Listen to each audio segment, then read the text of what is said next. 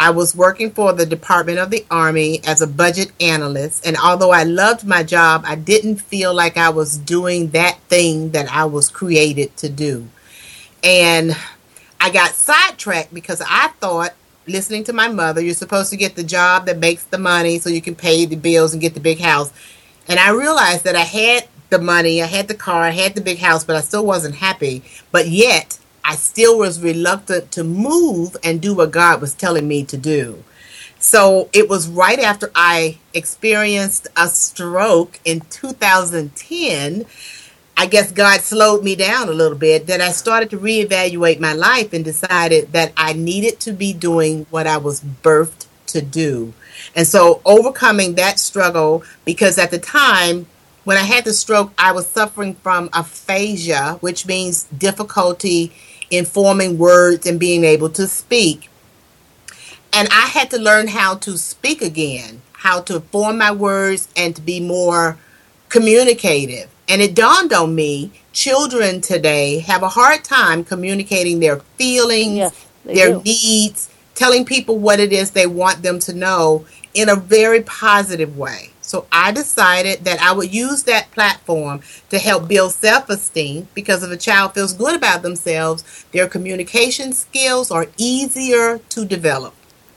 Well, that's the perfect way to kick my interview off.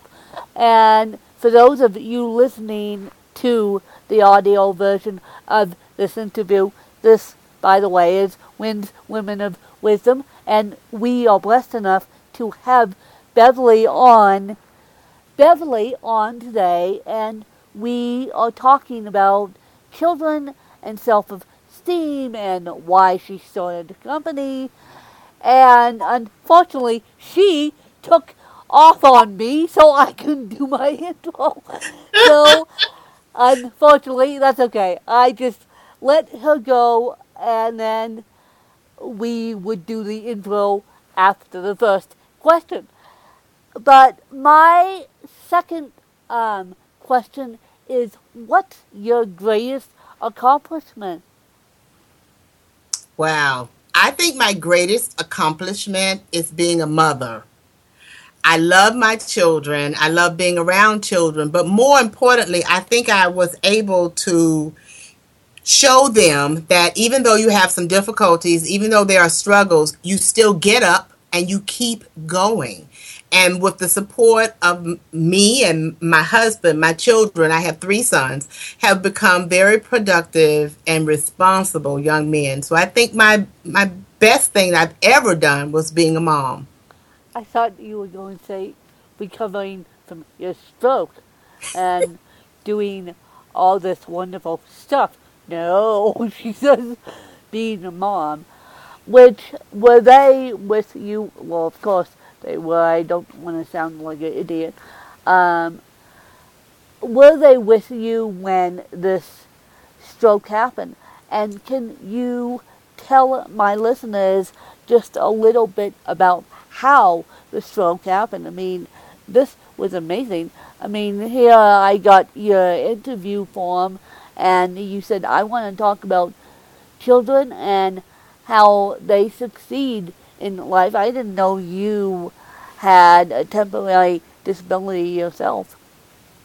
Well, my sons were all adults at the time I had the stroke, and they were not in the same state as I was. I live in Alabama. So I had 2 sons that were in Virginia, and I had 1 son in Colorado Springs. And so at the time I had the stroke, I was working for the Department of the Army, and I was a highly functioning manager, which meant I could work at speeds of 100 miles an hour and no one could keep up with me. And I Wow. think I got a little bit of, I don't know, over pride from being in that position, because I had several symptoms throughout the week prior to the stroke that I should have paid attention to that I didn't, like maybe sitting there listening to someone talk to me but not quite understanding what they were saying, dropping Lovely. things on the floor, and I just said, oh, well, maybe I'm just tired. But that particular day, I was sitting at my office and we were having a staff meeting, and I realized that I could not understand what anyone was saying. It was as if they were speaking a foreign language. That lasted about 5 minutes. And afterwards, I decided, well, maybe I'm tired. I'm going to go home. Yeah, I was crazy. So I drove home, got home, called my daughter in law, who's a nurse. And as I started to speak to her, she said, "You're slurring your speech. You need to hang up and call 911." Well, I didn't do that. I decided I was going to call my health plan nurse hotline. And as soon as I started to speak to her, she said the same thing. "Ma'am, you're slurring your speech. You need to hang up and dial 911." You would think that I would have done it then, but I did not.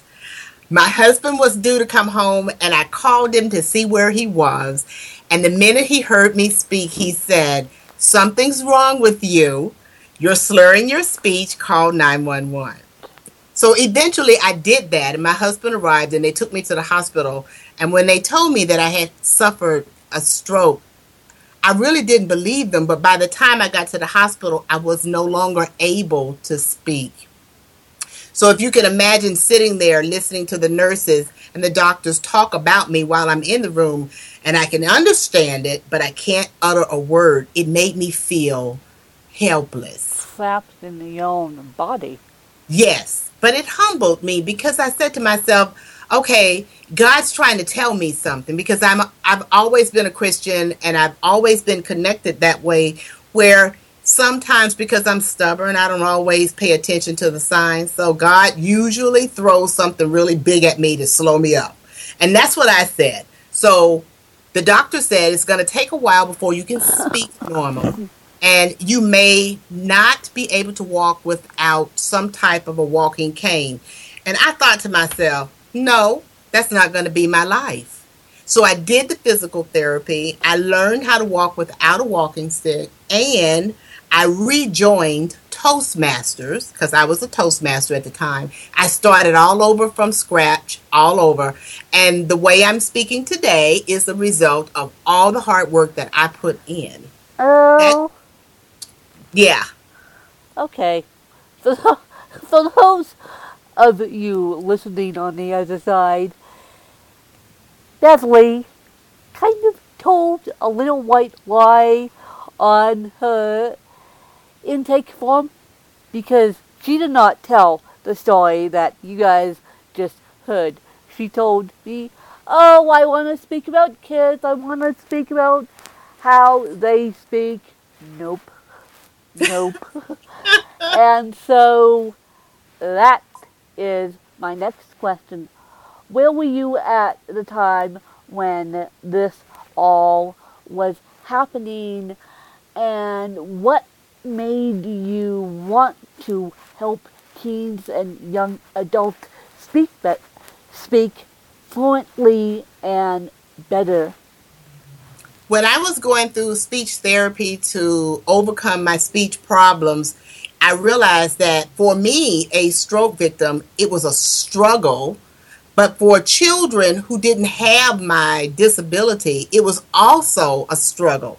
I was struggling trying to pull words that I knew that were in my mouth, that were in my head, that I could literally see and formulate a sentence. But it made me realize there are lots of children who don't have the education I have, who are also struggling to find those simple words to define how they feel, to talk about what they want and their dreams. And they're asking for us to help, although they may not necessarily be able to put that question into a form that most people understand.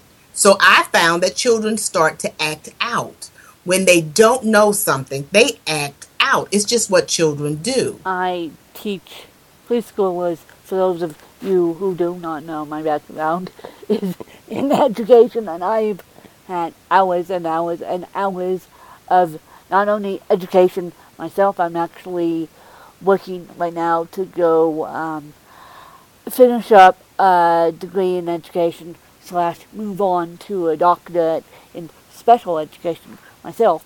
And I have cerebral palsy, and I just think that's fascinating, because so many kids don't know what to say in the classroom. They don't say, I want something. They just burst into tears on me. And it's like, you guys, you are fully able-bodied preschoolers. You know the words, I want a cookie, or you know the words, I want the harmonica, I want to play the harmonica, and they may not say a full sentence, but they certainly know sentences, and that is my next question. Why do young kids do this to me? It drives me crazy. It drives me nuts. Young kids are very interesting. If you think about it, when they were born, they had no communication skills that were verbal, but they could convey their needs to their parents in a way that parents could figure it out, Yeah. maybe just by elimination. Yeah. So they still have that power, but as they get older, something happens. All that other things that they used to communicate with their mom and dad when they were little babies starts not to be, I guess, the approved way of doing it. What do we tell our kids? Stop crying so much. But if you ask yourself, when a baby's crying, you don't tell the baby to stop crying. No. You try to find out what's wrong. His diaper is wet. Perhaps he just wants to play. He's tired. He needs a bath, something. And as they get to be that preschool age, we're constantly telling them, don't be a crybaby, stop crying. But that is their primary form of communicating. And unless we as parents and people in this village it takes to raise a child, teach those little kids how to start to communicate in other ways, that's the only way they have to go. I mean, I know a lot of people teach their kids sign language Mm-hmm. at young ages, which I think is fascinating. And so, what, I don't know how to put this question, but I'm going to ask it anyway. What would you recommend to the average Joe who's listening to this podcast and they have the kid who knows how to form a sentence, but they don't they don't know how to necessarily get it out? Okay. Okay. So I'm assuming that, I'm going to make a huge assumption that from the time this baby was conceived and born, that the parent has been talking to them.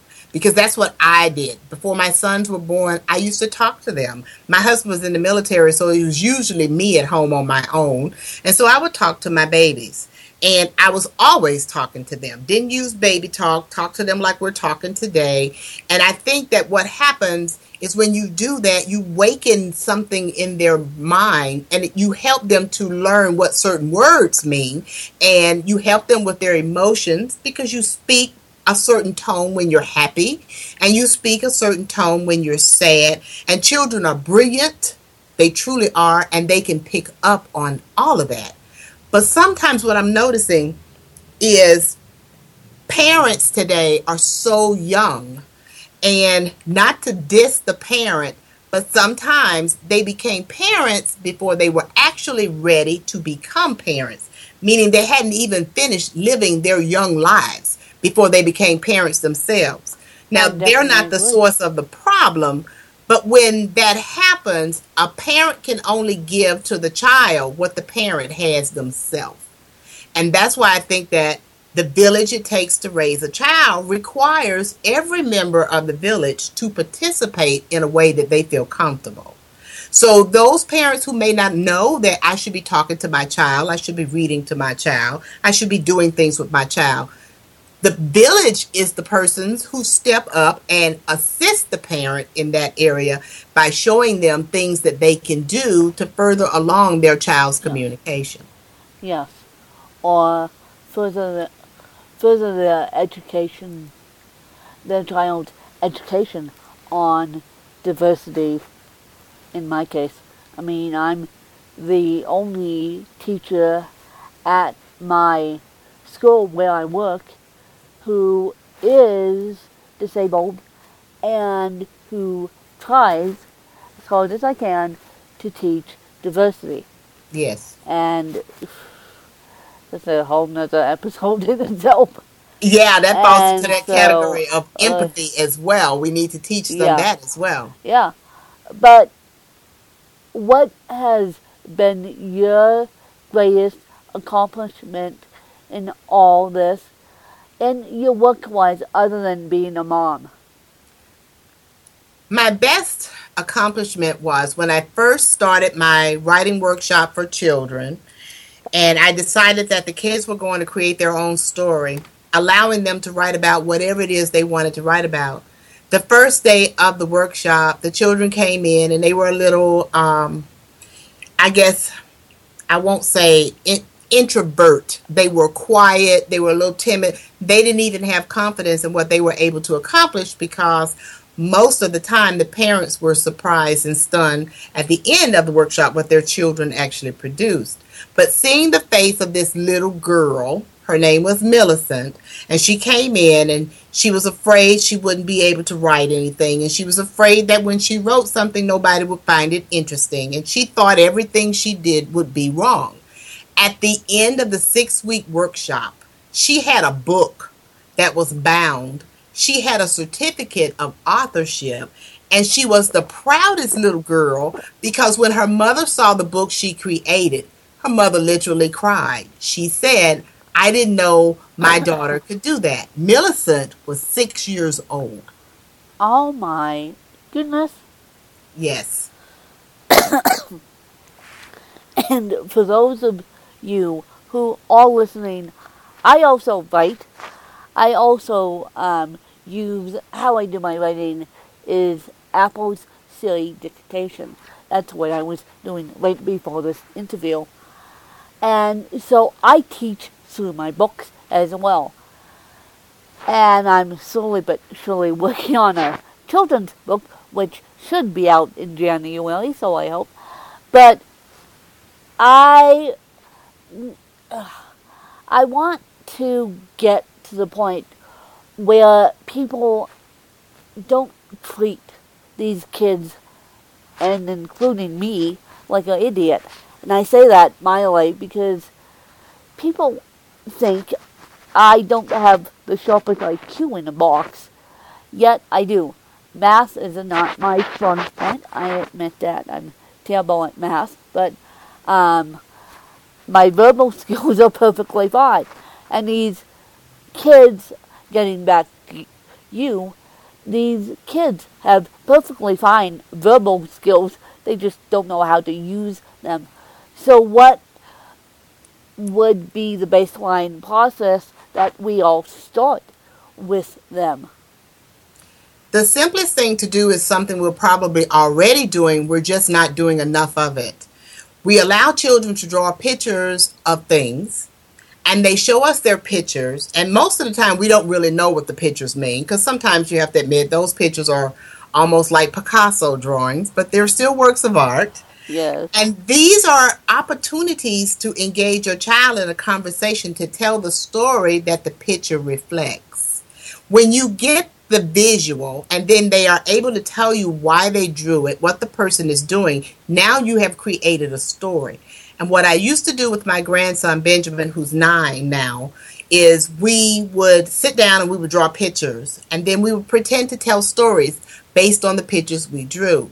But I recorded him as he made up his stories and he made up his characters and he told me what they were doing all the way to the end of the story. And I was also asking questions. Well, why does he have a sword? And where is his horse going? And why is his house in the woods? Things like that. And at the end, I listened to the recording and I typed up the story and I presented it to Benjamin, and he didn't even realize he had written a book, but he had written a book. It's the first step and the most easiest thing that parents can do, because all you really need is a smartphone to record what they're saying, Yes. a pen and a piece of paper, and maybe some crayons. and get them started. It doesn't have to be something that you do tonight and it's done. It can No, be something that you set aside one day a week to work on together. that's a great project for over the summer. Keeps the Yes, kids occupied and keeps the kids busy. yes. And so when you say writing a book, people think I'm insane for doing what I'm doing, but I'm not insane because you prove me wrong to say that we should start early literacy, hint, hint. And so, what age does your program start? I start at age 5. I believe in getting them really early, and they do picture books. If they aren't able to put words to the picture books, then I do that for them and help them. But at the age of 5, they're pretty much good at communicating verbally. They know some words. They know what they don't want to do. They can tell you that really good. And Yes. if you just take those words and then start engaging them early, say at age 5, in communicating about all kinds of things while you're driving in the car, talk about the color of the next truck that's coming up. Oh, look at those big trees. What do they remind you of? And if you just started to record some of the things that your children say, it will become so apparent how you can make that, to embellish that even more, to help that to grow and blossom even more into a story, or even just being able to stand up and communicate, telling their story to someone. They're proud of that because even they didn't realize they could write a story. No. No. And I'm going to be the devil's advocate here, but I'm going to be the witch as well. And the witch will ask this question first, and then the devil's advocate will come back. But the my question that will sound kind of witty to parents is because of technology. How do we get our kids to communicate better with technology? Wow. I haven't found that as a problem because I have 3-year-old grand twins who actually have iPads. And I was visiting with them in Colorado Springs 3 weeks ago. And I was absolutely amazed at how they were able to maneuver the iPad to get to what they wanted to see. So I'm thinking the key is to load those technology items with things that attract the children's attention. Those iPads were loaded with fun games for little kids, color identification, learning exercises, cartoons, all kinds of little things that children love to see, and everything was animated.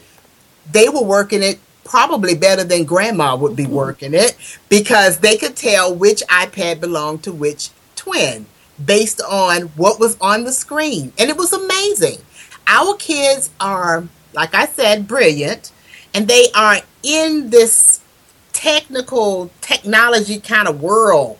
They're not like we were when we were coming up. They are born wanting to use something. Something. What about the little, I think they're called recorders that's in the bedrooms when we listen to make sure the baby's Yeah. asleep? There's technology everywhere around that child. And they're ready to embrace it. I think if there's a limit, the limit is coming from the adults. Yes. Because they're so good at communicating through the iPad. It's amazing. Yeah. And for those of you listening, I did not get the internet until 1997, and I did not get a cell phone until age 18, and for now, they are handing kids cell phones in preschool practically Yeah. because toy cell phones more or less, because they want the cell phone. But it's So my question to you is, when a kid is, when a young child is using an iPad, should we communicate with them or let them be? What I found was when the twins were using the iPad, they engaged me because they were eager to show me what they were watching and to tell me what they knew. So it's a great time to engage your kids. You don't have to talk about anything heavy. Just talk about what you see and allow them to set the stage for what it is they want to talk about. Because when you're with them and they're in that iPad and they've got those, I think it's called Talking Ben, which is this little dog that talks and repeats what you say. When they're watching that, you're in their environment. So as a member of the environment, you're just a visitor. This is where they live all the time. So just engage them. You can ask them questions. They'll answer them if they want to, but they'll start to communicate with you, and eventually you'll find out how they want to talk, what they want to show you. And the twins were amazing. I was surprised because I didn't realize at the age of 3 that they were going to be able to point out things, pull up videos, look at cartoons, laugh about them, sing the songs along with the cartoons. I was really amazed. But you have to use appropriate types of technology, and you Yeah. still have to be a parent and make sure that you Yeah. are making everything Yeah. safe. We're But not. there's nothing it's not hooked up to the internet. It's not hooked up to Wi-Fi at all. It just has all these little videos loaded that they can watch anytime they want. Um. Yeah. So it, and now KDP, which is Kindle Direct Publishing, has a version of a children's book maker too. I didn't know if you knew that. And so, it's interesting because kids are happy as clam reading books and on mommy's iPhone and on daddy's iPad, but they're not so happy when you take away the iPad and make them speak to you, Hmm. because I'm laughing because they have the communication skills. They just don't know how to use them. Right.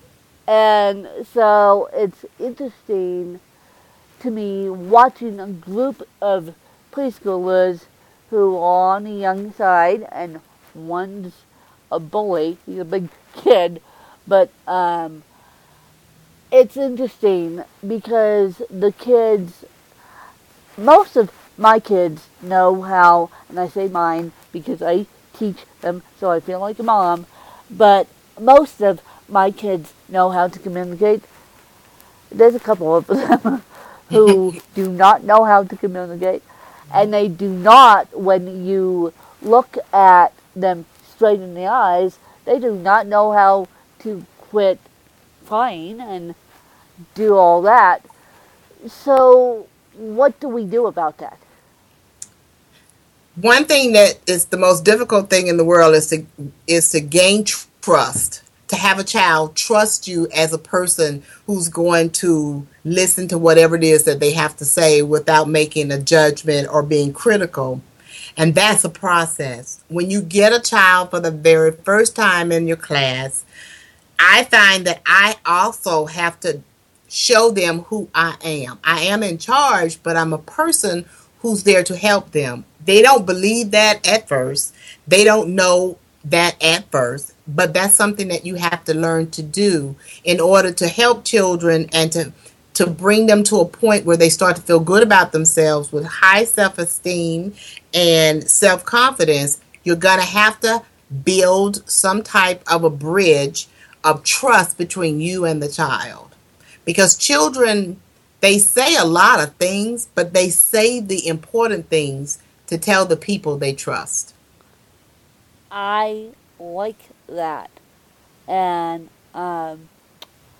I believe that they say more things to their mommies and daddies, even without the iPad than they do to me. Hmm. Even though they may trust a teacher, they're not, because especially a teacher on a walker, my God, they see a big scary thing with wheels before they see a helmet. And and my colleague mentions it once at the beginning of the year, and if they don't have any questions, she never brings it up again. Hmm. And so I'm now thinking that I'm going to tell her that we may have to have this conversation again in January. The Yes. same conversation. And it's so funny because I did the Kona Iron Man, and long story behind that one. And when I mentioned to the kids, look, I'm doing swim, bike, and run, and I nailed it down to their concepts. Do you remember when, do, do you know when I asked them the week before I'm leaving, where is Miss Wynn going on an airplane? They go, she's going to Hawaii, which was correct. And I said, well, what am I doing? And they go, swim, bike, and run. And I'm like, really? And when I was trying to plan assembly for these kids, my boss at the time was shocked when I said, you know, the kids know the concept of the Kona Iron Man? You know that? And he's like, what? And I said, well, they do. And so that really dawned on me that these kids, even though they have small attention spans, they have bigger minds than we give them credit for. And Yes. so that's why I think communication skills are key. And the tips you gave me as an educator slash interviewer in my own life, document everything, are wonderful tips. And so, what is your biggest life lesson in all of this? Hmm. My biggest life lesson is we are not here for some frivolous reason. I believe all of us have a gift. Every one of us have a story to tell. And the hardest thing in the world is coming to grips and learning to embrace the purpose that you have been given for being here on this planet. Once you figure that out, everything else seems simple. I believe that my purpose is to work with children. And now that I've started to actually embrace that, nothing I do is more important than that, because I want to leave a legacy, not just for my children and grandchildren, but for other children to use in their everyday life. And that's really important to me. And that's beautifully said, by the way. And so, you work with kids, but do you work with adults? Do you work with teens as well? Yes, I do work with children ages 5 and up. I am also a life strategist coach, and I work primarily with women. Women who may be mothers, sisters, daughters. They all have an impact on children's lives because I believe the women who are the nurturers of this world are the ones who will make the biggest impact in our children's lives. So I work with women together with 79 other women in my group, and we basically foster a relationship with each other so that we can help each other in whatever it is that we feel challenged or we inspire to do, so that the outcome is we're raising better children who are able to live a great life. I'm sitting there about to fall off my chair because of your, the statement you just said. And I'm going to read a quote behind Beverly. For those of you who are listening, to the audio of my podcast, Women of Wisdom, I'm actually going to read this quote, and it goes, "Want to live your best life." And I'm going to have Beverly explain why that quote is hanging up in the office. Yes, that quote is hanging in my office. It's my mantra. I say that every day. Everybody has a right to dream.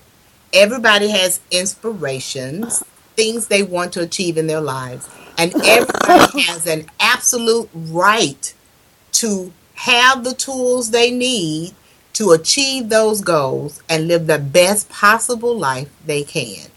That's why that's my mantra. When I get up in the morning and I come in my office, it's the first thing I see. And I ask myself, what are you going to do today to help someone take that next step to living their best life? Oh my god, that is amazing. And is there any correlation between that mantra and what looks like a dragonfly above it? Uh, no, I have a thing for butterflies. I like butterflies of all colors and shapes, and that was given to me by my aunt who passed away in March. She was 97 years old, but she gave me that when I retired from working for the Department of the Army. So I like to keep things that I really love and hold dear close to me when I'm working in my office. Well, I'm sorry I said it looks like a dragonfly. Excuse me, it's a butterfly, and I think that's the perfect quote, because living your best life is a metamorphosis of the butterfly caterpillar. Mm-hmm. So, if you live your best life, you eventually turn into a butterfly, and that's my quote for this episode of Women of Wisdom. Now, where can we find you online? I am on Facebook, but you can find me easier if you go online. I'm at www.beverlyjonesdurr.org. And I'm presuming that people can contact you, and if they're interested in your kid book classes, Mm-hmm. so to speak, or they are after school program, or what? Yes, they can contact me on the website. The website is my landing page and it has everything that I have to offer. It's full of information, and you can also contact me from the website. So beverlyjonesdurr.org is my central location. And my central location, for those of you who are listening to this podcast, is Win, W-I-N, Charles, C-H-A-R-L-E-S, wix.com/wincharles. And you can find my audio books. You can find my books.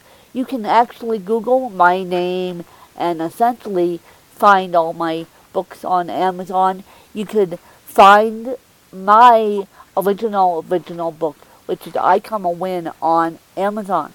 So that's me, and it's easiest if you Google both Beverly and mine, and so then you can find us, and I'm sure she's on social media, but as she said, the central location is her main website, which is beverlyjonesdurr.org, and that's DURR before the .org, and my last name is Charles, CHARLES, just in case you guys missed that.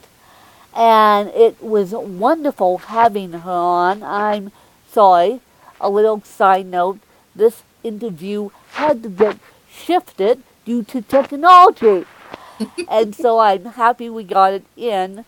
The technology, Glenwood got to the beautiful speaking aspect of it. I'm like, yeah, that's not good.